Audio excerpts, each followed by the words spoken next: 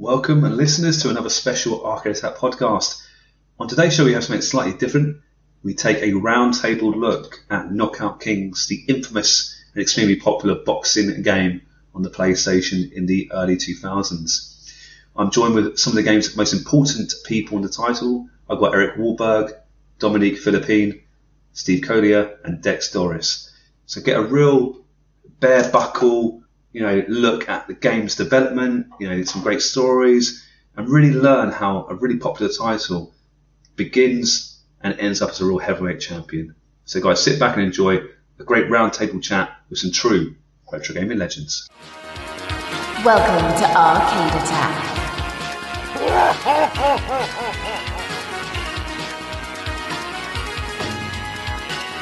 A retro gaming podcast for up to 4 players. Sonic Boom! Singing Bad Geek!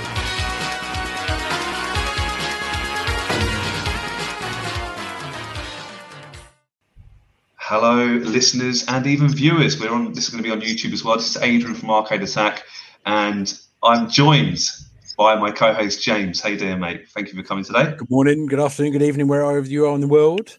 I'm joining Adrian, and you may or may not know me. I've been on a few pods so far, but yeah, hosting with Adrian today, the interview maestro. So, and I'm in absolutely superb company. So yeah, take it away, Adrian. It's not Dylan or Keith. It's much better company than that, sorry guys. But we've got some amazing legends again today, and I introduce them. We'll go around the table, and this is going to be a really, really interesting podcast, focusing on sort of the development of one sort of series of games. Knockout Kings, what an epic title that was. And we've got four the main people that helped make that game so special. We've got Eric Wahlberg, friend of the show, friend in general. He's back. We couldn't keep him away any longer. Eric, thank you so much for coming back again today. You bet, my pleasure. And we've also got Dex Doris. How you doing, mate? Thank you for coming today. Thank you for having me. And we've got Dominique Philippine. How you doing, sir? Doing good. And thank you. And Steve Collier, how you doing? Thank you for your time. Sure, thank you. Excellent. So what I thought I'd do is we can kick off really quickly, if you don't mind, guys, would you be happy to do a quick intro about your role, your sort of job titles, maybe some really brief history about how you got into the video game industry, and maybe finish by how you got into EA, and that will lead us up nicely to focus on the main title today. So I'll start with you, Eric, if that's all right, because you've been in the podcast before, you know the ropes. Excuse the bad pun. Would you mind doing a really brief intro about yourself? And of course, yeah. So I've been in the video game industry for almost 30 years. And my role on Knockout Kings, specifically, by the way, this is 2000, 2001 for PlayStation, which is our crew here, our super duper awesome crew. And I was associate producer and also lead designer on both games. And I came to EA because Sega Soft closed down. And fortunately for me, the executive producer who was from EA made a phone call and said, "Hey, I got a guy that you might like." And perfect timing, I was able to come over and join the team right before they started development of 2000. Oh, thank you so much, Eric. Dex, how about yourself, sir? How did you get into the video game industry quickly, and how did you end up at EA, Electronic Arts? Sure. My name is Dex Doris. I was a senior character modeler and design lead at EA Sports. I started the game industry back in 1995. I had a weird path. I actually was at NASA. I worked in the aerodynamics division, and I was there for 6 years. And I got tired of doing that. So I wanted to do something that was a little more fun. And that's when I got into the game industry. I started working for a company called Accolade, and I was there for like a year and a half. And then I left and came to EA Sports. So incredible. Wow. So unbelievable. NASA. And you obviously you worked at Apple as well. So you've had quite an amazing journey, actually. Some huge organizations. Dominique, would you be happy to give yourself a quick introduction and how you got into EA? Sure. So Dom Philippine. I was on Knockout Kings. I was development director, and I came to EA through a startup I was working for starting in 1986. We were working on tools that artists could be using. It's called Studio 8, which is a paint program. And EA was interested in the tool, and so they bought the startup, and that's how I joined EA in 1988. And I was at EA for 29 years after that. Wow. No longer there, but I remember Knockout Kings as a very, very fun project, very intense. But incredible. I know you obviously. Yeah, sorry. Yeah, no, it's just now I'm in the education industry, so it's a little bit different. And just looking at some of your titles, you had a massive impact on The Sims, for example, didn't you? Unbelievable.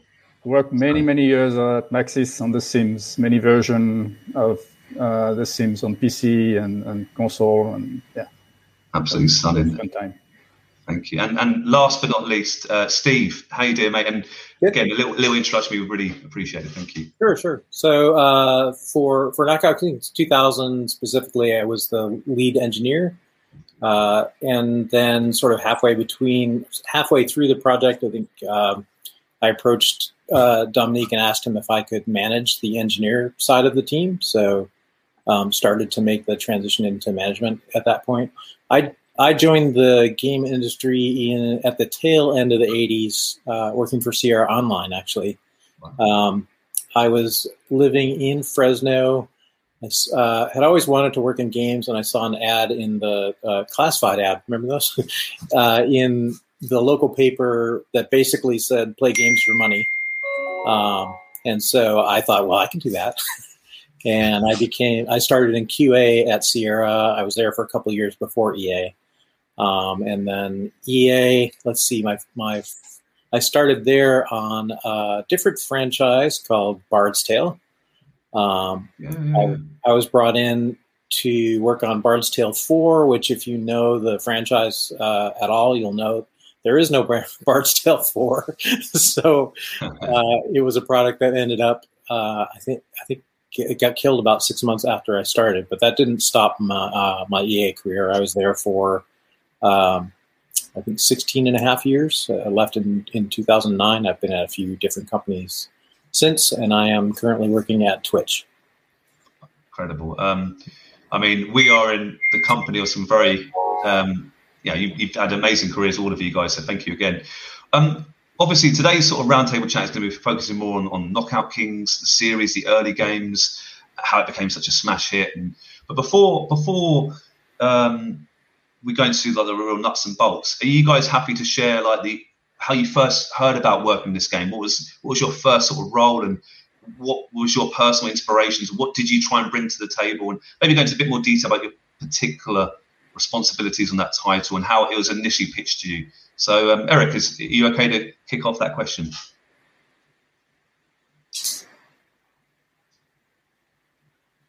I think he might be frozen actually. So, Dex, is it all right to go to you? Would you be all right to fill that in? Sure. Most of us, I believe all of us, we had just finished up a game called March Madness at EA that all of us had worked on together as well. Mm-hmm. And so they came to us and they said they wanted to make a boxing game. From the design perspective and the art team, that was very different from building a 3D basketball player to building a boxer. It's totally different movements. The model has to be, segmented very differently than a basketball player would. And so for us, it was realism. We had never done it before. We had to do a lot of testing, a lot of R&D, a lot of research, just to see if we could pull it off. And I actually have a video somewhere I can send it to you guys of our first initial animation test for Knockout Kings. Oh, wow. But for us, it was realism. We didn't want to go down what they call the uncanny valley, which I won't explain because I assume all of your listeners know what that is, but I'll let you guys explain that if they don't. So for us, we had to watch a lot of boxers' movements, had to build a lot of models texture-wise. We didn't want... When the boxer, stretched, we didn't want their texture stretching because we didn't have the technology back then that we had today. It's a lot different today. So for us, it was realism. How do we make this look as real as possible without having Steve and Dominique yell at me for having high poly counts? Steve, would you please? I'd love to hear your side. How you first got involved in the project.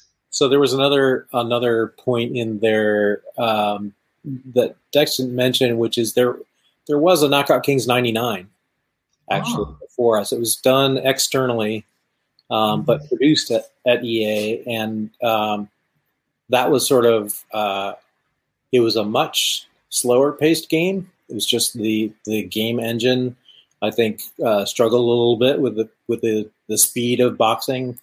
And it was not, there were, Dex referenced textures on characters.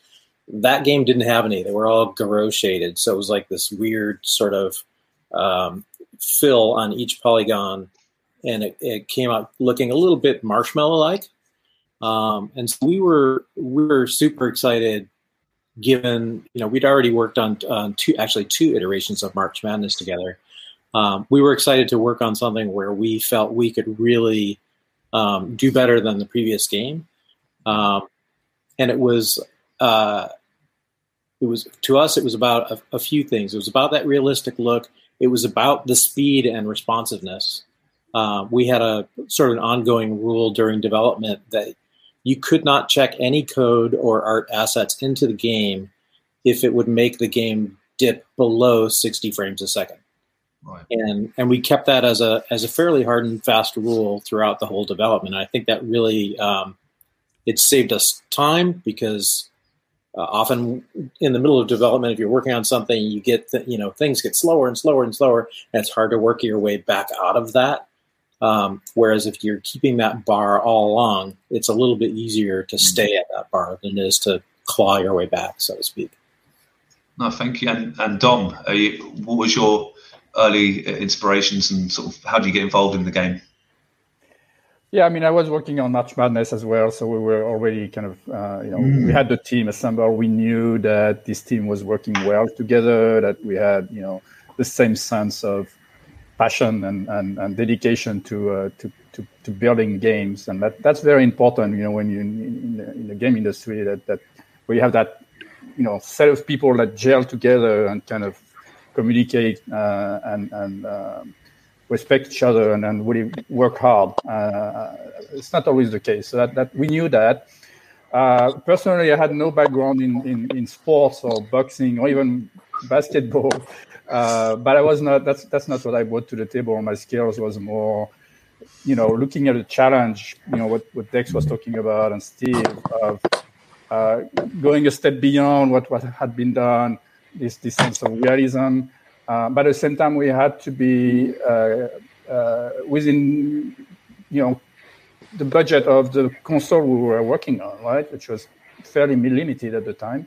So yeah, we had a budget for polygons, and we had a budget for audio as well. I remember that we had a lot of discussion about the size of those audio snippets, and to me, what the really interesting part was kind of get all these disciplines, all these people working on different disciplines together, and kind of making sure that we had very strong communication and iteration, like feedback very quickly. To Steve's point, we didn't want to wait too long before we could, understand how the game was behaving and fixing any issues on the spot. So we had those kind of rules that we all agree on.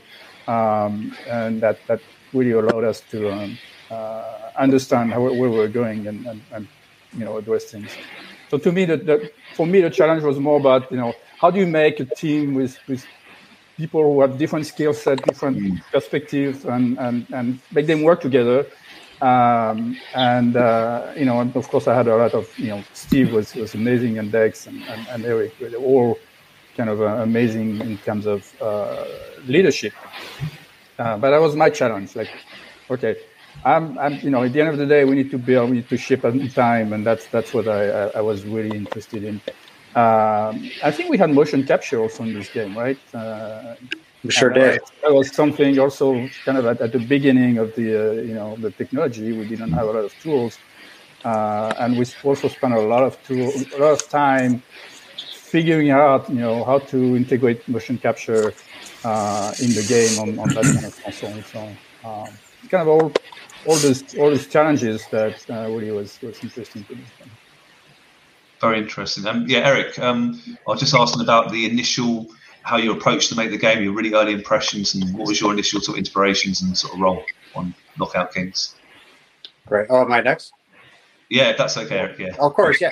It's funny, by the way. So we started working on this about 20 years ago, right? Or actually longer than 20 years ago. Mm-hmm. And if you would have told me that a phone would be the best way to do live video chat, I would have laughed at you, because the hardware on my PC broke.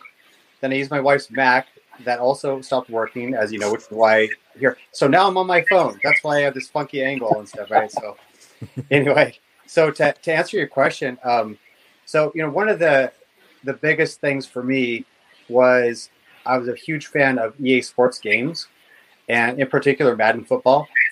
And obviously I like boxing, right? Because of my background in liking fighting games and working on fighting games. And so the whole direction I took from the beginning was this should be as much of a sim as possible, while also making it fun. And so the challenges with that were, I think, number one, to get people on board with it. And man, everybody was on board, which is great. The development team, the producers above me, everybody. And then having the technology, which it was just starting to, to kind of blossom, as you were Dominique talking about the motion capture.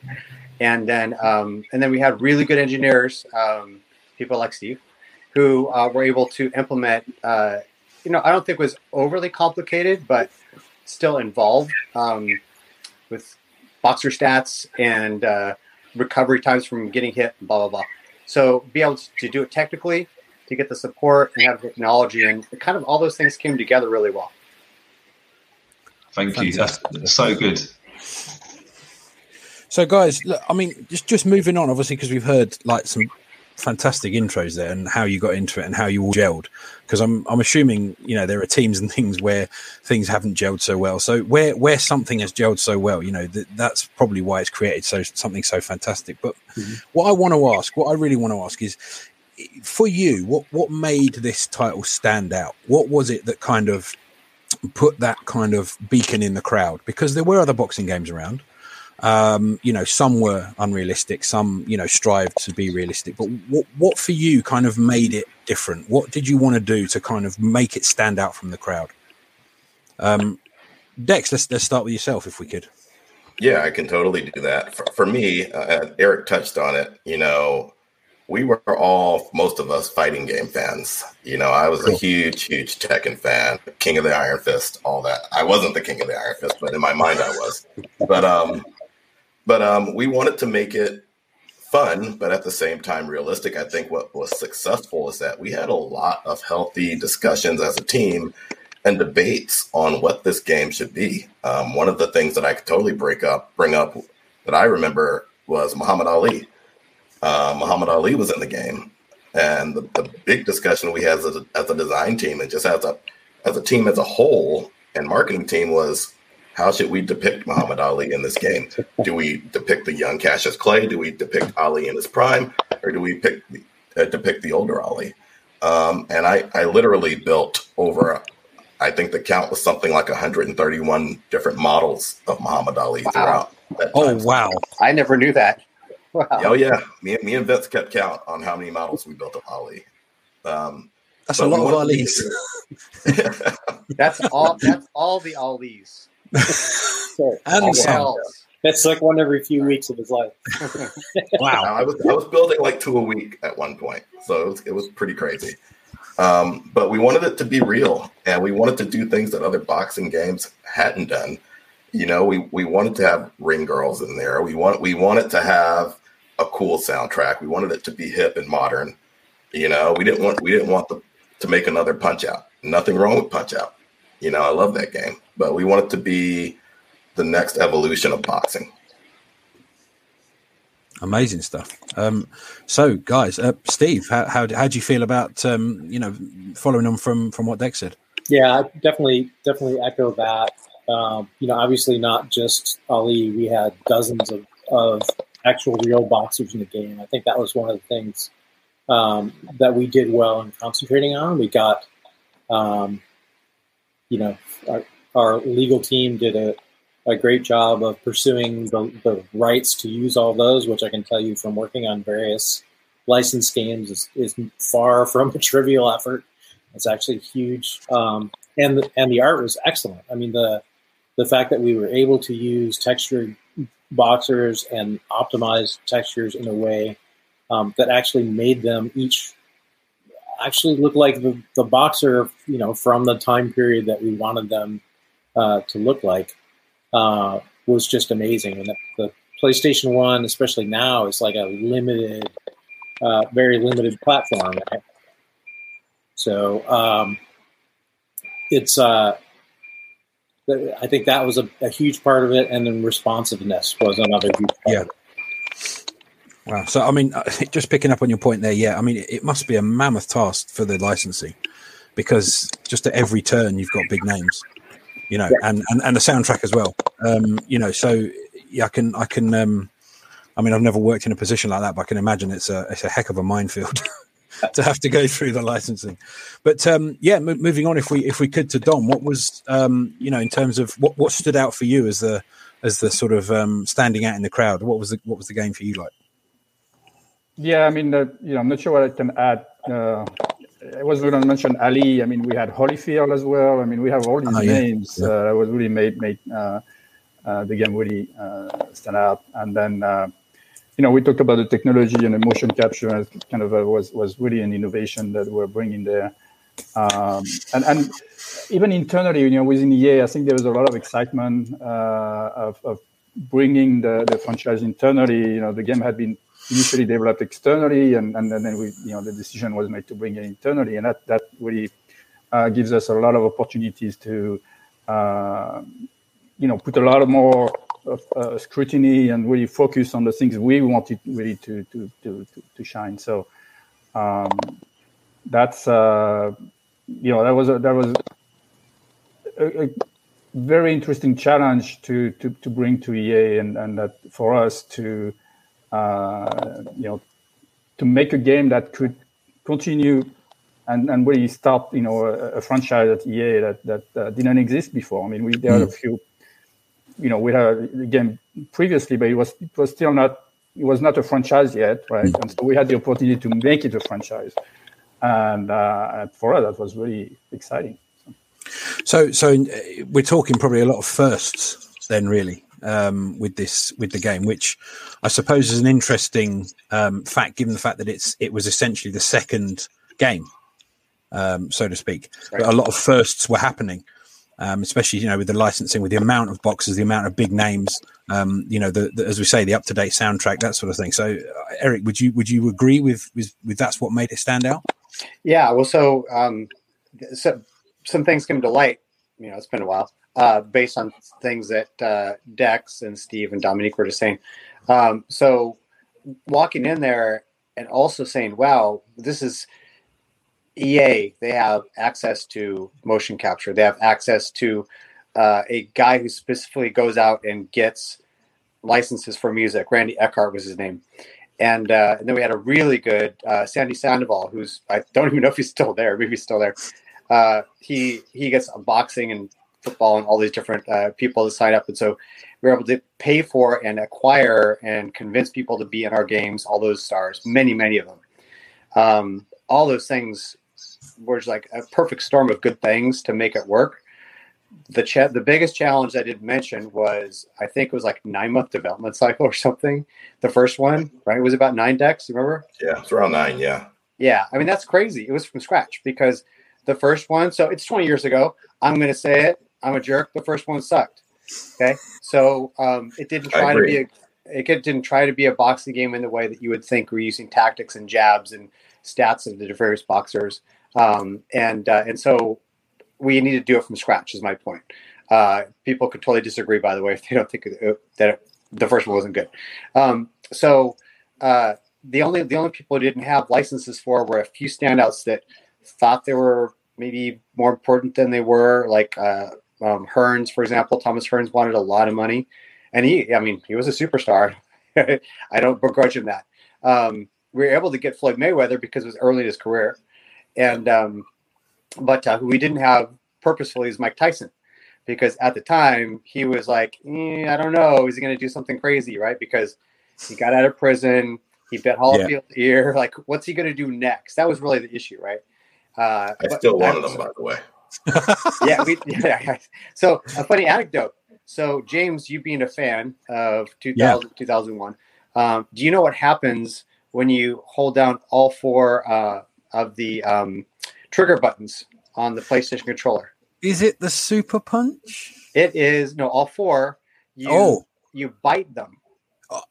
Oh, yes. Yeah, you bite the ear. Yes. Yeah. I've got my buttons confused. Now I remember, Yeah, so you have to do that while clinching, right? But the other one, if you hit all 4 when you're standing, you kick them in the nuts. I've forgotten about that. That's brilliant. Yeah, which we implemented in the game and also with a ref. Like I believe the ear biting, we had a little bit of blood, I think, came out. He would maybe catch that one, but if you kick the guy in the nuts, he would almost for sure catch you. And sometimes the first time you do it, you get disqualified, which would be pretty accurate. But I just wanted to add that before I forgot, right? It's a fun little Easter egg we put in there. That'd be funny. That's I think we were also the first with women as well, right? First boxing game to have women. Yes. Oh, yeah. I mean, Lucia Riker, as you know, right? We had, Mia St. John. We had Christy Martin. These are throwbacks. So I don't know, somebody like Adrian, you might be like, who are these people? But they were the female named boxers of the time back then. We had all of them. Cool. And Layla Ali. What? So yeah, and she just dominated everybody, of course, as she should. Yeah. I mean, just on a personal, I mean, I remember the games, really well. Obviously, not the ear biting controls. I have to brush up on those. But I mean, from a consumer's point of view, at the time playing it, it was almost strange, kind of playing a game that was at the time so realistic, and you saw these people moving, you saw these guys moving around the ring, and it was you just hadn't, there was nothing that I'd controlled at that point that felt that kind of immersive, and it was so strange, and I mean that in the best possible way, obviously, but it was just the whole experience, and of course the soundtrack, the entrances, just everything about it, all the small details, the camera angles and things like that. It really, from a consumer and a player's point of view, it really stood out, and it was so different. And I mean, there was other games out at the time, and I think Dex, you were saying earlier about other styles of games and things like that, and you had like Ready to Rumble and things that kind of, it was almost like comedy boxing,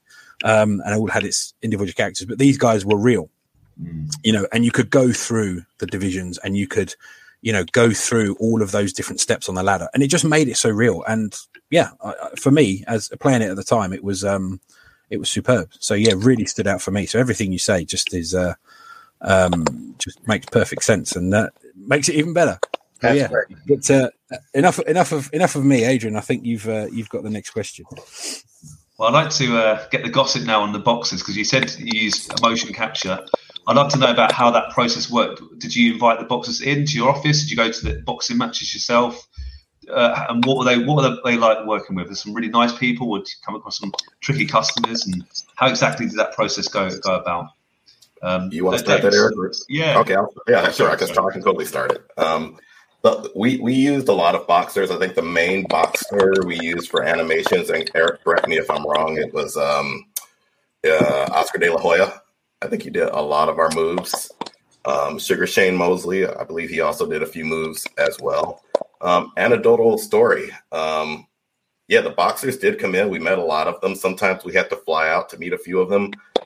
2 anecdotal stories. So I was in my office, and like I said, I had to build 120 something Muhammad Ali models. And so when I was in the zone, everyone knows I would always wear a hoodie, and I would always have my headphones on over my hoodie. So that meant leave me alone. And I was in my office one day, and I could hear commotion outside of my headphones. And I think I was listening to Tupac as well. But I heard some commotion outside of my phone. But in a game company, there's always commotion. There's always conversations, laughter, or whatever. Didn't think much of it. And while I'm I'm literally working on Ali's model, I feel something that feels like a sledgehammer touch the back of my head and punch me in the back of my head lightly. And I was like, what? And I turn around, and it's Muhammad Ali. First time I met Muhammad Ali, and that was like awesome. And the second anecdotal story, and he was awesome. The second anecdotal story, I think, Eric, you were with me. Sometimes we have to fly out. We flew out to Beverly Hills one day, and they were like, yeah, we have to meet this guy. He's ex-head of the New York chapter of the Hells Angels, and Zito actor now. And Frank Zito. Yeah, I was like, who? And it was Chuck Zito. And I guess he was filming his last season of Oz on HBO. And so we went out to body capture, capture his head 3D and capture his body as well. And I was a little concerned. I was like, I don't know if me and Eric should be the one out here talking to this guy. But he was the nicest person I ever met. He was a very, very cool guy. I don't think I met one boxer throughout that entire experience that gave me a bad attitude. Even Fernando Vargas, all those guys were really, really cool to us. Yeah. Eric, you happy to? Have you got any stories or personal memories about working with boxers and filming them and so forth? Yeah. So unfortunately, I never got to meet Muhammad Ali. That would have been a dream, but I was late to the show because he stopped coming after the first one. I don't think he came for the other ones. And Shane Mosley I spent a lot of time with. He came and I gave him a long tour, like an hour and a half tour, and he played video game with me. And then I was part of the group that was invited to his celebration of his winning the championship. Absolutely, like you see him when he's interviewed, he's just like that. He's a gentleman. It was great because people like that you want to see succeed, right? And most of them were really cool. And specifically, I think Dex, we were in the limousine with Fernando Vargas, right? Were you there for that in the limousine? Yeah. So yeah, exactly. So polite and so kind, and the guy, anybody that gets punched in the face for a living, that it's hard to kind of transition into being like a kind and communicative and respectful person so easily. But man, just you would never know he's a boxer except for his face, right? And the only jerk was to me was Floyd Mayweather Jr. And really it was minor, but he was doing some poses for some pictures, and what was it? Unfortunately, our friend who passed away, one of the producers, Dave DiMartini, he said, "Oh, hey, can you work with him to do some poses for the promos or whatever?" Right. So I walked up to him and started talking to him about this and that, and he just completely blew me off to a point where just like I was dirt, like whatever. And then he's like kind of just like got in front of the camera and started doing whatever, right? But I just thought that was kind of classless, whereas everybody else had so much class, which is why I was kind of thrown off. But you know what? To be someone who's never been beaten by anybody, you have to have a bit of an attitude, and maybe he just never turns it off, So I got over it. It took me like 15 years, but I got over it. Just to add, I think I had the biggest crush on Mia St. John back then. As a character modeler, everyone sent me their images to build their model. So, and back then she was a centerfold back then. Wow. As well. So she sent me like all of these shots, and I was like, "Oh, this woman is gorgeous." You didn't mind receiving those shots? No, I did not at all. Well, so she told me a story when we were doing the motion capture, right? Because I was there too. I think for the most part, Dex, and then maybe Frank Alameda, Lance Alameda. I think he was there. Yeah, he was there too. But I was there because of my boxing background and kickboxing background. I was working through a lot of those things, right? And she was telling me when we had a break, a story she had, which was that she had a fight and she had to pee really bad in between the rounds, and so they rushed her off, and then she went to wipe herself, but she had to keep her gloves on because you're not allowed, of course, to take your gloves off because they have the wraps and all these things in there. Yeah.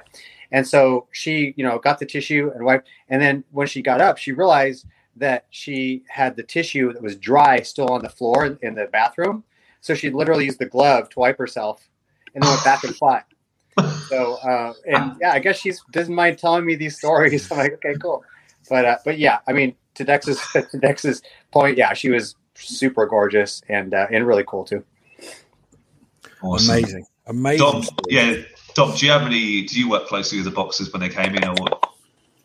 No, sadly I didn't. And, the one day that Ali came to the office, I was out. I was in the day before and the day after, and I missed him. So I still regret it, and I'm not over it. And contrary to Eric, who's been over it. But no, I that was not really what I was doing, so I didn't have a lot of interaction. But I hear all the stories, and the fact that we even had them, their likeness and their emotion in the game was just sufficient for us in terms of on the technology. So, but yeah, I wish I had more interaction with them, but I didn't. Oh, fair enough. Dex? What was Arlen? Did you get to film him, and was he doing punches, or was it just more of a sort of a visit to say, what exactly was Muhammad Ali's? Why did he pop in out of interest? The day that he came, and Layla was actually with him that day, and his wife, when he came to EA.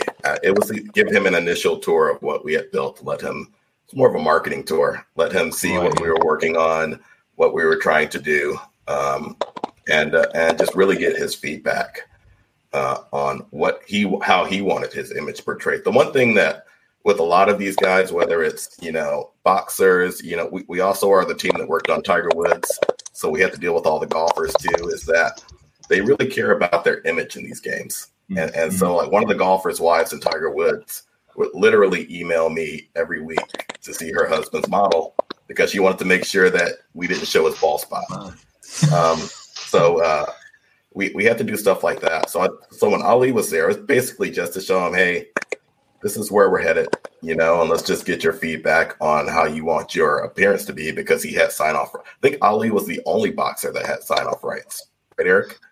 There's very, very few. I think there's maybe 3, maybe like him and Frazier and, like one other kind of classic, like old school boxer.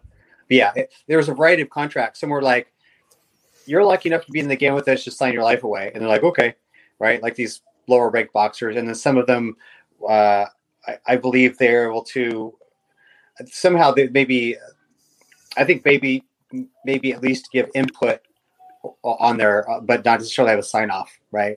But yes, long story short, yes, 2 or 3 back maximum had the rights.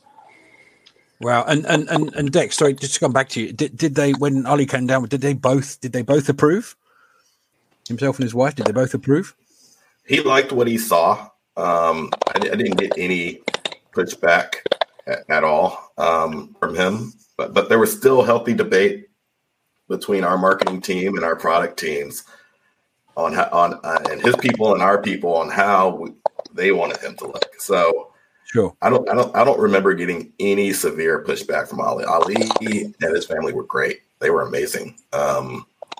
It was a blessing just to be around them that day. But amazing. No major issues from them, but their publicists and everyone else had their opinions on what they wanted to see. Well, what an experience, though. What an experience. It was amazing, to just be in the same room. I mean, and you working on that game. I mean, almost a bit magical, I would say. Yeah. So, guys, look, just to kind of move on the timeline a little bit. What I kind of want to ask next is, Knockout Kings 2000 on the PS1 on PlayStation.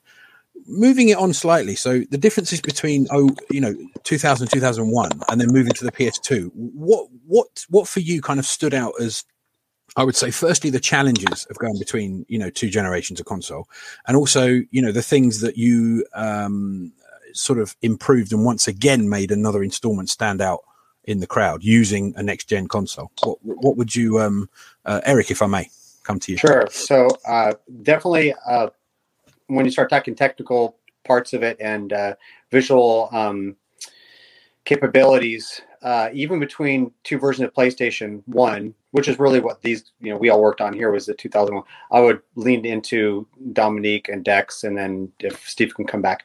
From a gameplay perspective, the idea was, basically what did we not get into 2000 that we can get in 2001? And that was, I believe, a more robust career mode, some kind of cool aesthetics and themes, things like that. I believe we had what were they called? There's a mode where it was like the greatest fights, right? So basically I captured all these classic matches, and we had the venues for the most part. And then when they're old, like Rocky Marciano against like Archie Moore or something, we had black and white, which I think looked phenomenal. Like I can't speak highly enough about the development team, and those guys were super talented, super good guys, all on the same page, well managed, Dominic. And these guys just did such a good job implementing everything they could on a PlayStation 1 on the schedule that we did. That aside, I just want to make sure there's praises. And there's people on the production team that, you know, if we have time, I'll mention some of them that were also great. But anyway, PlayStation 1 to PlayStation 2, there is one story to tell you briefly, which is Black Ops are the ones that did PlayStation 2 version. We never touched that. I gave them the same design for both games. In theory, the PlayStation 2 should have been better because faster frame rate, polys, everything you can imagine, right? But same design. The lead engineer wasn't keen on the combo system that I had hooked up, which the internal team did and nailed it. He didn't do it, and so what happened was PlayStation version was a bunch of single punches, right? And so anybody that plays boxing games or fighting games, you need combos, right? There weren't any, and so I think that greatly hurt that game. And I think why we're sitting here, you guys aren't talking about PlayStation 2 2001 was the best ever. Let's talk about it. We're talking about the PlayStation 1 version because of the gentlemen that are here with me today and all the other people that, your stream would be pretty big otherwise. So that's all I have to say about that. I actually worked on both. I helped design the models for PlayStation 2 as well. And Eric's totally right. Animation-wise, it seemed like we could do more on PlayStation 1 than we did on PlayStation 2, which was very strange to me. Back then, it's comical now, but the processor on the PlayStation 2 was state-of-the-art back then. And our models on the PlayStation 1 were very, very low poly. We had the process called stripping, where we had to make sure that the edges on the polygon were all a certain way so they processed faster and our processor speed would be higher, or Steve wouldn't put it in the game because we had a 60 frame rate rule, like Steve was saying earlier. And so what we would do is for PlayStation 2, we had a lot more polys to play with. I want to go off and say we went from a 3,000 poly models to 15,000. I just off the top of my head, something like that, which was huge back then. It's a huge increase. And so we had to rebuild all the models. And that was an issue too, which means we had to put new skeletons and new rigs inside the models. We had to have the same animations didn't work as well, so we had to tweak those. And we did a lot of hand animation on top of motion capture, which really didn't give the effect that we wanted in PlayStation 2. So I agree with Eric. PlayStation 1 for me was the best version. Yeah, fantastic. And sorry, Eric, go ahead. Oh, so I was just gonna add one bit because I made the jerky comment about the first Knockout Kings not being good. Visually is fine, but 2001 PlayStation 2, it was, I think, a lot of the lead engineer saying, I don't want to implement this. And that you take it out, that's what happens. And the game looks beautiful. If you look at the video, look up YouTube, you can say it looked great for a PlayStation 2 game. It looked really good. And I was semi-aware that Dex worked on that. There's another reason probably why it looked great. But yeah, I think that really hurt the game a lot because it took away that element of the game that you really need for anything other than just a Rock'em Sock'em Robot experience, right? Mm-hmm. Yeah. And just to bring Dom in here, what would you say? Would you kind of agree with what the guys have said there? Anything to add on that front? Yeah, of course. Number of polygons was drastically better. The CPU was I don't remember exactly. It's been 20 years, but the CPU was like leaps forward. So, maybe Steve has better recollection. Like what was it? This is how the PlayStation 2 version was better than right. Yeah. I think as far as CPU, I think maybe an order of magnitude faster, possibly more than that. One of the other things for me with the later versions of the game was punching on the sticks. So I was listening in the background there. I heard Eric talk about the lack of combos later. But to me, one of the things I liked about the later versions was that sort of really physical connection of I am moving this stick to the boxer is moving their arm. And I liked that a lot. That was kind of pulled in from the Tiger Woods franchise where that team had done that with the golf swing, and it was on the sticks. And I think, and actually, we carried it further on one of my later EA titles. We used that in the Godfather, the game, to where you could, when you were doing hand-to-hand combat, you were using the sticks, and you could actually click on the sticks and throttle your opponent. I think that was a neat element that was an improvement on the earlier game. Fantastic. I mean, so is it fair to say then, taking all that into account, we're looking at, the title of Knockout Kings 2000 as working so well because the team clicked so well? Is that a fair thing to, because it sounds to me as though, we've got the game before, we've got the games after that. We're talking about the things that stood out. We then talked about the things that maybe didn't work so well in the games preceding it and following it. But to me, it just sounds as though everything kind of came together for 2000. The team, and I suppose, thinking about it from your perspective, when a team clicks like that, the result it just steps up, it levels up. Is that fair to say? I think so. Yeah. What I would, some detail I would add here, right? We mentioned before we had worked on 2 versions of March Madness before this game. Dominique joined us, I think, on the second of those 2 versions.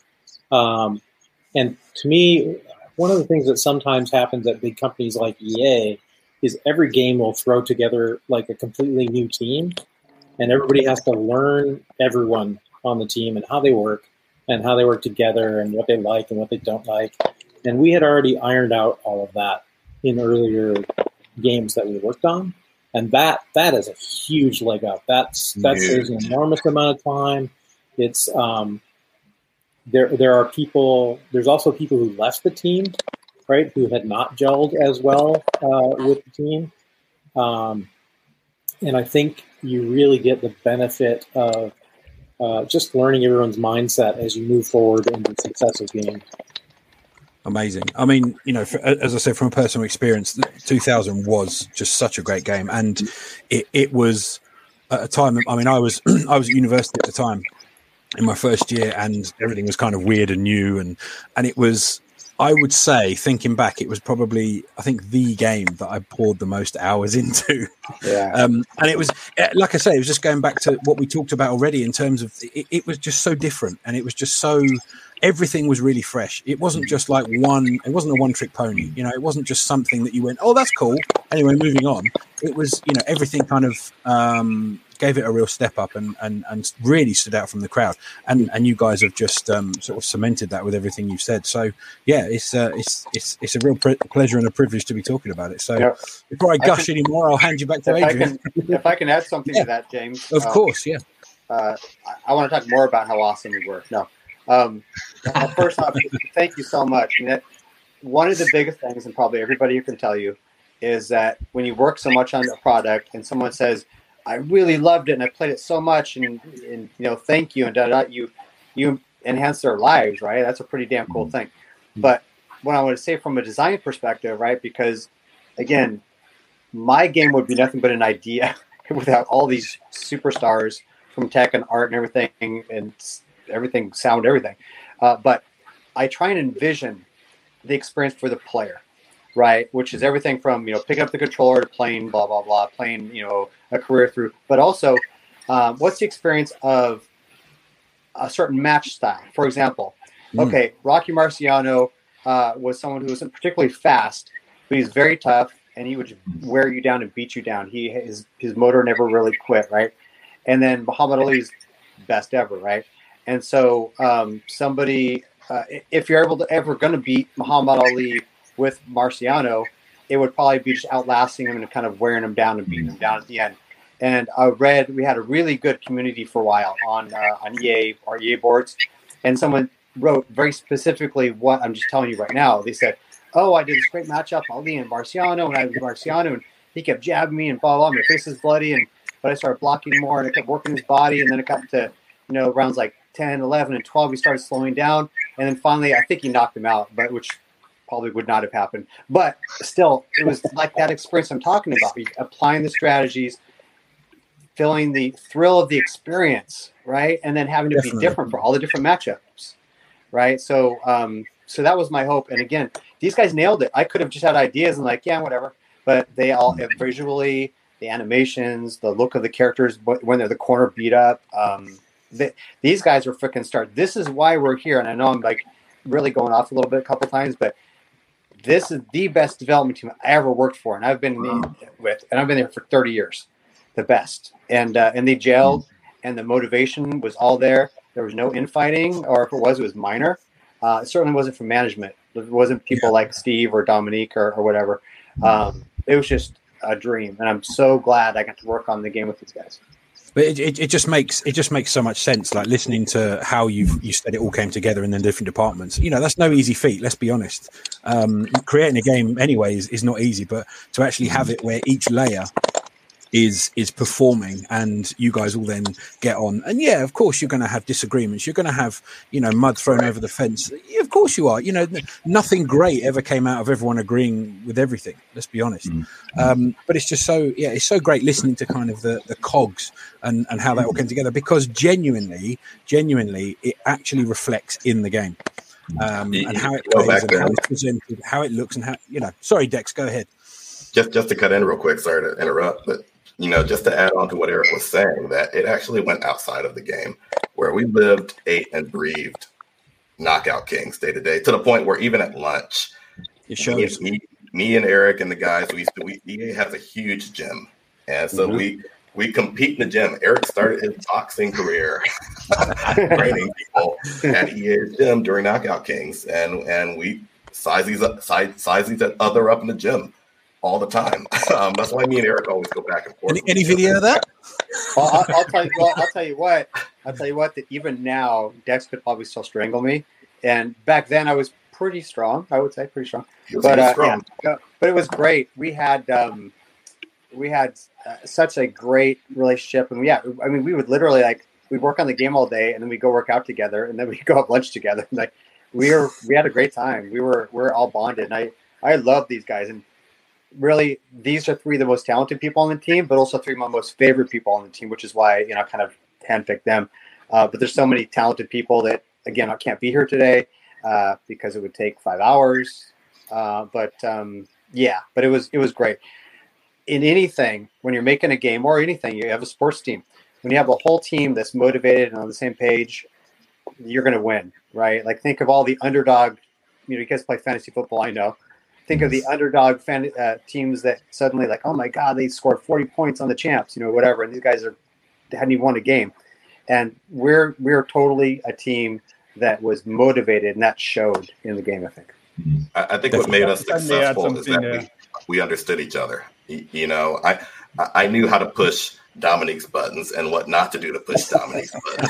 I don't know what to piss Steve off. I go in his office and play with his Superman. He had a life-size Superman. Like those fires. Lego doll. And I just play with it and piss him off. But we understood each other's personalities, and so we knew how to tiptoe around each other when we needed to. Yeah. Super. Dom, sorry, you were going to come in. One thing I wanted to add is, I was actually looking at the credits earlier before this show. So we had 8 engineers on the game, 8, and 8 artists as well. And then we had some interns and more people. But if you think about it, 8 engineers. I mean, if you think about the size of the teams these days working on games, we did the game with 8 engineers, 8 artists, and then we had some more people for motion capture and things like that. So, but talking about why you really need the team to gel, right? Because if you have 1 or 2 people who kind of don't play along, you can't do it. Right? And so that's why it's very important to have the team that really work together, and then they have lunch or whatever and go in the gym, but the team was tiny compared to today's standard. Living out of each other's pockets, by the sound of it, literally. But a real moment in history where everyone gelled and came together. Brilliant. Such great stories. I mean, Eric, you kind of answered my question earlier. I think you said that Muhammad Ali is the strongest character in the game. But have you got a favourite character? It doesn't have to be the strongest necessarily. Sugar Ray Robinson. How come? Oh, yeah.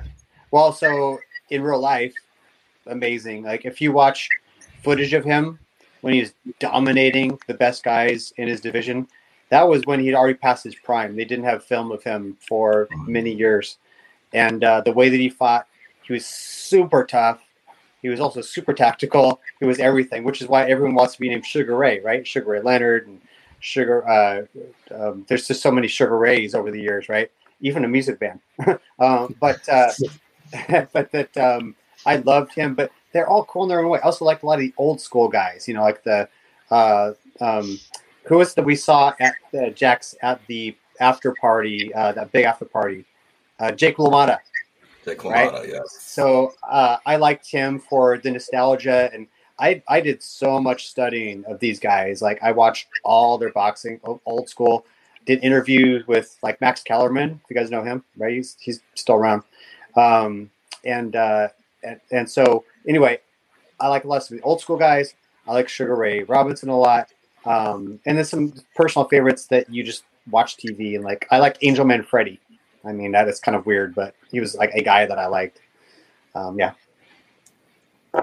Great stuff. How about yourself, Dex? Do you have a favorite character in the game or player? I built all of them, so I like all of them. I personally like my own. We're in the game too. We're like babies. All of us are hidden characters in the game as well. I think I'm a middleweight in the game, so I like my own character. But the fun character for me to build was Butterbean. I loved building that character because it was just out of my realm it was out of the realm of a normal boxer, and making him work right and still be fun was just amazing. So I love that character. If I remember right, Butterbean also kind of pushed the envelope in terms of the model and the rigging and all that too. It was actually technically. That's us big guys for you. Yeah, yeah. Totally Take up a bit more screen space. Yeah, we would use him as sort of as a reference model for testing too, because for things like collisions and things that you want to test, like the biggest guy and the smallest guy, and he was pretty sure he was the biggest guy. He was the biggest. Yeah. So he was a favorite. You saw him on development consoles a lot. Nice. And Dom, do you have a favorite character in the game? Was there a particular fight you like the most? No, I don't play favorites now. But no, for me, the fact we had Ali in the game, that was really the highlight for me. So. Of course, yeah. And just really quickly, you mentioned, I think, Dex, about the unlockable characters. Is there any other Easter eggs, or are you happy to share some of those sort of more hidden sort of facts that some fans might not know about the game, or hidden characters? I'll let Eric talk about that. I know we had who was the football guy? Barry Sanders. He built his model. That may have been PlayStation 2. I don't know if that was PlayStation 1 or PlayStation 2. You know what? I don't remember which one he was in, but I know he was in one.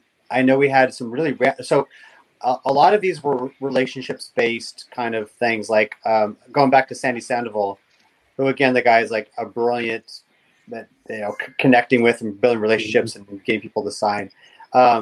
We had like what was we had like 2 basketball players, I believe, and that was just because they had a relationship with them, right? And they're like, either they asked to be in it, or he tried to sweeten the deal, or get in better graces with them. And so we had a couple boxers in there.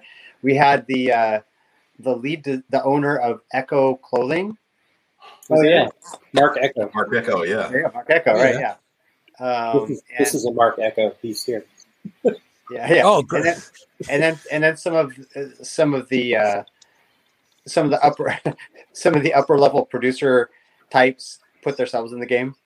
I know that DMAR was in it. Was Rick in it as well? Rick Giolito? Yep. Yeah. Okay. Yeah. So they were like, put me in the game. So they got it. So they're all in there. I'm sure if internet, you could probably find all of them and how to unlock them. But there was. I don't remember any ones that were like, "Oh man, that's so crazy," or "That's so cool." There were just a variety of, guys from sports, guys from, music or fashion, just stuff like that. To me, Chuck Zito was the craziest because of the story that I told earlier. Yeah. But one quick story, my claim to fame on Knockout Kings, you never realize what type of effect a game like this will have on the public. And I was at a local mall. It's called Valley Fair. It's called Westfield Mall out here. And I was with my girlfriend at the time, and these 3 kids, they were looking at me. I was at a Foot Locker and with my daughter, and they were looking at me laughing, and they kept laughing. I was like, okay, it's like, okay, or what? What's going on? And I heard one of them say something. That's him, blah blah blah blah, and they started giggling, and they were like making fun of me. And my girlfriend heard him say, they said that's Dex from Knockout Kings.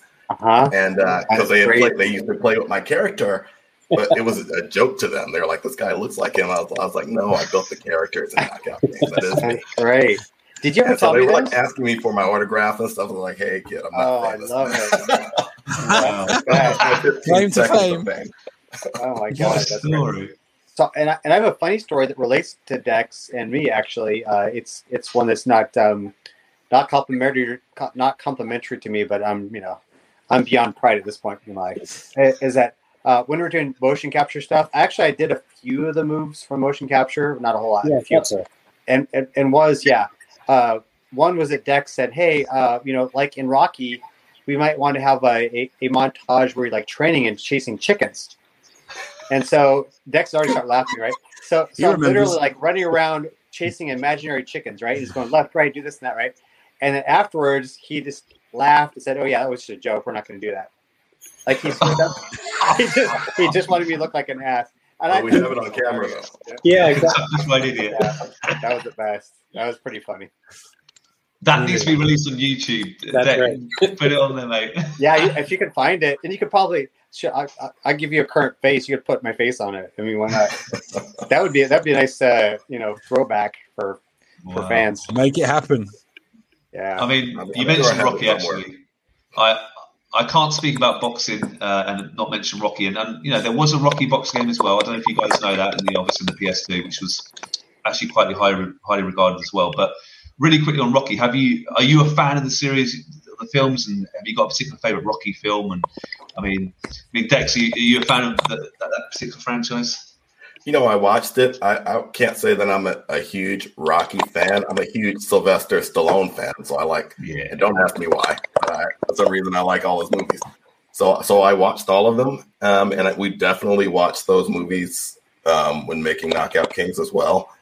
The one thing about the Rocky movies that, from a design perspective, we wanted to bring over is, when you watch a Rocky movie, there's a realistic side of boxing that you really don't see or understand. And we wanted to show that when we have the training cinematics, when you walk into the ring and you see the cart girl walking by and stuff like that. We wanted to try to bring that feel as much as we could to Knockout Kings. Were we successful? No, we can only do so much on a PlayStation. Yeah. But that's one thing that the movie made us want. They gave us the vision to try to bring into Knockout Kings. Right. Nice. And how about you, Steve? Are you a fan of the Rocky films? I am a fan. I think the second one is probably my favorite, just for that first real comeback where he had fallen off and gotten back into shape. Like that kind of story. I love Rocky too. Yeah, it's great. And Dom, are you a fan of the Rocky films? Like Dex, I can't say I'm a fan. I mean, I've seen the movies, enjoyed them, but fair enough. That's not really my thing. But yeah. No, fair enough. Eric, I know you're a fan. You actually worked, didn't you, helping out on a recent Creature game? Is that right? Yeah. I was game design consultant on it. A lot of it because of my background in Knockout Kings and other fighting games. What's funny is some of the main people who worked on that game had never seen any of the movies. Wow. And even during development, I'm like, okay. But anyway, my favorite by far is number 3. Mr. T was a hurricane. I mean, his personality, I'd never seen this actor before. And, and then of course I believe that A-Team came after that, right? It wasn't before, it was after. Yeah. But love that, and but I loved them all. But my favorite one, I have to say, for real, that affected me was Balboa. Was the one that was like the real version, which is like the Unforgiven version, right? If you think of these Clint Eastwood movie, right? It's like it was this raw, like his life, what his life would become, how challenging it was, and in spite of his success, and then having this really tough fight, But yeah, so but I love them all. They're such interesting movies because they're a sign of the times too. They're so super pop culture. Like number 4 with Dolph Lundgren. There's 2 scenes in there that are like music videos. Yeah. They're all hairless and they're oiled up and they're all steroided like the 80s. And like the hairstyle of Dolph Lundgren's wife was like the 80s. And it's Cold War. It was like everything, right? So that's pretty cool too. And you watch them, it's like, okay, I remember that time in the world, right? But I don't know if you know, real quick, they have a director's cut of Rocky 4. I'm going to watch it next week, my friends. Yeah. There you go. Okay, cool. Yeah. But yeah, I've never seen the movies. You hate them all. Thank you, guys. Sorry, I know that sort of crowbarred in the weird Rocky question, but that's just me. I mean, if you weren't like amazing people in Adrian's eyes already, you've just elevated yourself to God status. Because you said that you've watched the films and in one way or the other, you like them. So moving on from there, I mean, this is a question I'm going to throw open to everyone because this is probably going to prompt some interesting answers. But why would you say there isn't as such a true boxing game series like there has been with the likes of FIFA, with Madden, that sort of thing, that has kind of maintained a yearly presence up until now? Of course, we've had the Knockout Kings games, which had a series. We've got things like Fight Night, etc. But what would you is there a fundamental difference between kind of the boxing fan base and boxing gaming fan base than there is to the other franchises? Or what would you say is the reason why we don't kind of have a current and consistent boxing franchise in the gaming industry? Can I butt in or answer first? So as someone who tried to continue to do some or watch whatever. So one of the biggest things is unless you have an incredible fan base like football or FIFA or something like that, I want to see football, NFL, you can't just update rosters and add a couple things. People will be like, I'm good, right? So boxing games, like, why would you want to buy a boxing game every year? They tried to do that. And although 2000, 2001 did have good sales, they kept declining. And that's why eventually they kind of killed it. I know they actually transitioned it, I believe. I don't know if they had a year off, but same thing, Fight Night, right? Like that kind of, they ran out of kind of things to do with the game, and you can't release it that often. So if I was, the CEO of a company making a game, boxing game, I say, we'll make one every 3 years, right? I say, we have the guys that are current now that over the 3 years, the Canelos or whoever we could use, and then we can have technology and we can have other things. We have time to work on it. But that's why I think is that you can't keep doing it every year. And for whatever reason, there's not a huge impetus for people to want to do something that's like an EA Sports version of a boxing game, which is more sim, right? Like a lot of them like, oh, make it fun, make the controls like this, do that. But to me, it's so much of implementing the boxer's statistics into a meaningful way in the game, having each boxer's journey feel like a real boxing experience, having the gameplay feel like boxing, all that kind of stuff. But that's my opinion. The other guys might also have some. Let's throw it open. But great shout there, guys. Yeah, I can follow on to that. I definitely agree, spot on with everything Eric just said. Like that's the true reason is sales tail off because there's just not enough you can do to keep it fresh from year to year if it's a yearly franchise. I think I'm the only one here who stuck with the Knockout Kings franchise until the end when it transitioned to Fight Night. So we were actually working on Knockout Kings 2004, which would have been the next one after the GameCube version, and I think there was a PlayStation 2 version at the time. And it was we were adding things like more of a career mode where you start really small and you make your way up to these huge venues, and trying to make that more of a cinematic experience. Like I think they've done that for basketball and FIFA in EA Sports. So that's kind of the direction we were going. And at the upper levels, there was this pressure that Eric described, which is, at this time, what seems to be working better is things that are more arcadey and more fun. I don't know if that's really the right word to use, because our games were all fun too. It's more it's a caricature of boxing instead of a simulation of boxing. And those, don't get me wrong, the Fight Night franchise was also fun, and Def Jam was the team that made Def Jam Wrestling was the team that took over the franchise and took it to Fight Night, and they had a very good sense of how to do that.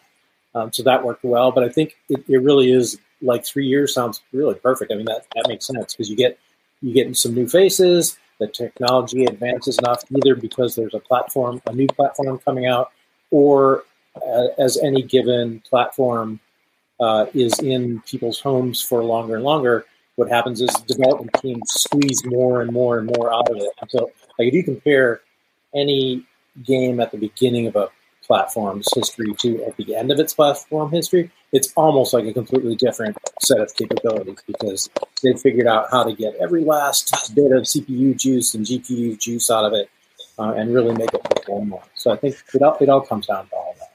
So we're looking at enough new material, new faces, enough changes in a sport or an industry for that to be reflected in a game. Because if there aren't enough changes, then of course the game is going to be repetitive. Yeah. And that's one thing you definitely want to avoid, I'm assuming. And to be honest, I mean, Eric referenced Madden and the NFL. I mean, they get complaints about that too. Like, it's just the same game every year with a different roster, which is really not, but we get that complaint anyway. I mean, it's interesting you say that, because obviously over in the UK, FIFA is huge. And, you do have a real core fan base, but you get the same thing. You do hear the same messages. You do hear the same feedback. Yeah. And even though, it changes a lot, there's a huge amount of moves in the football, as we say, soccer world. But yeah, as you say, I think people want that freshness. They want those changes. They want those new faces and things like that. So maybe we're onto something here. But Dex and Dom, just to bring you guys in there, would you agree with what the guys have said? I totally agree with everything that Eric and Steve have said. And, the elephant in the room too is video games aren't cheap. And, even though we're jaded on the call because we don't pay for video games for the most part, parents do. And for video games like this, we can update cameras, we can update player models, we can update cinematics and stuff like that and animations. But does that really justify a new game every year? And I think I think sales is probably the major reason why we don't see that. Yeah, that's a fair point. And Dom, yourself, just to round that off, would you agree with the guys? No, I agree with everything that was said. I think Steve was right about the technology, and then the fact that the game evolved on one platform from the beginning to the end of the life of the platform. The game looks really drastically different. However, that might not be enough, right? And people are really, especially for a game like boxing, people are really looking maybe for incredibly new realism, right? And that requires like a leap in platform technology. So that takes years usually. So. That's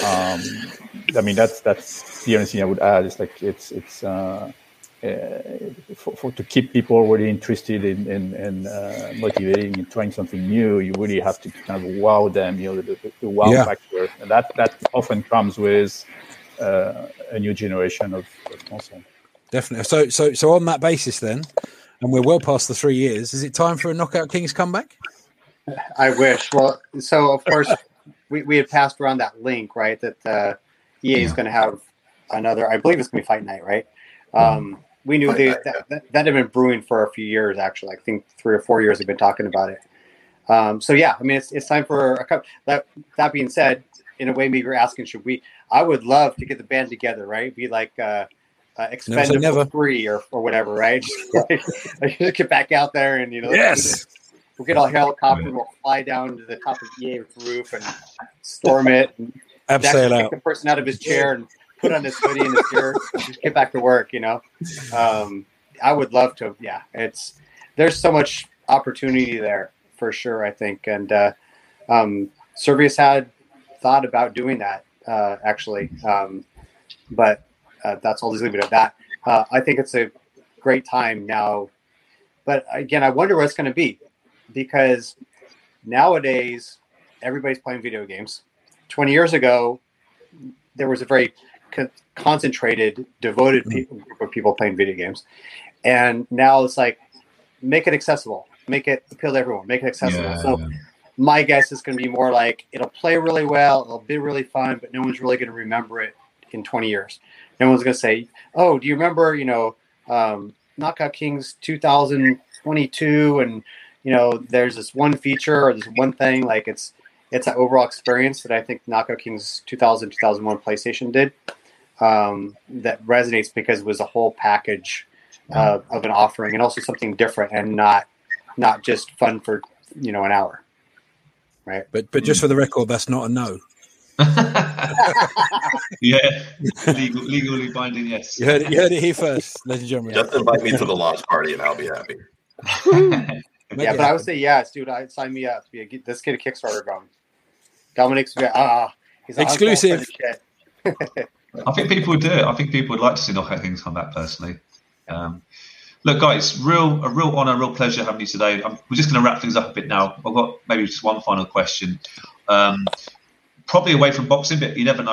I always like asking my guests what is their personal favourite video game of all time. Not one they've worked on, one they've played themselves, and they just think that's my favourite game. Dex, have you got? Do you want a bit more time to think, or anyone know an answer straight away? A game that they just high. Yeah. I'm a fighting game guy, so Tekken 3 was a personal favorite of mine, and Street Fighter 2 was also a personal favorite. Nice. Yeah, no, I love Actually, I agree that the first 3 Tekkens were incredible games. Amazing game. And Street Fighter 2, what more can be said, really? Eric, I don't know if I've asked you this question before, but have you got a game you'd like to showcase? So, I mean, so many, right? And I guess I think about the ones that leave me emotionally impacted, right? This is by far not innovative in a gameplay way or anything, but it was the Telltale Walking Dead games, the first the first season. That one was like, wow, like I was literally crying at the end of that one. That doesn't happen too often unless Dex beats me in Tekken, in which I might be crying. But playing Telltale, that was great. But I mean, there's so many RPGs, playing Baldur's Gate on PC. But video game wise, many of those, I have fond memories of playing a lot of Genesis games because I worked at Sega and tested the games and had the games. There's so many. I mean, but I would get like a whole chunk of 16-bit games that I could have another podcast to talk about those.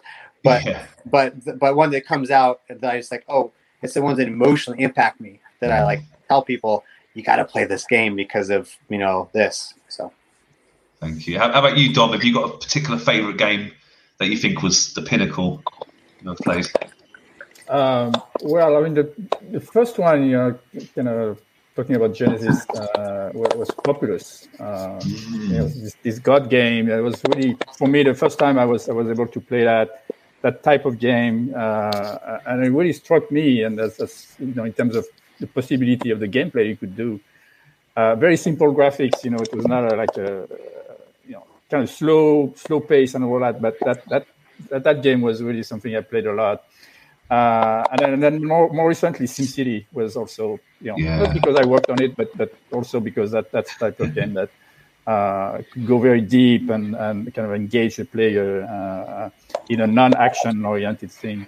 So those are really the things that gets me going. But Thank you. I think Bullfrog made Pop this, if I'm correct.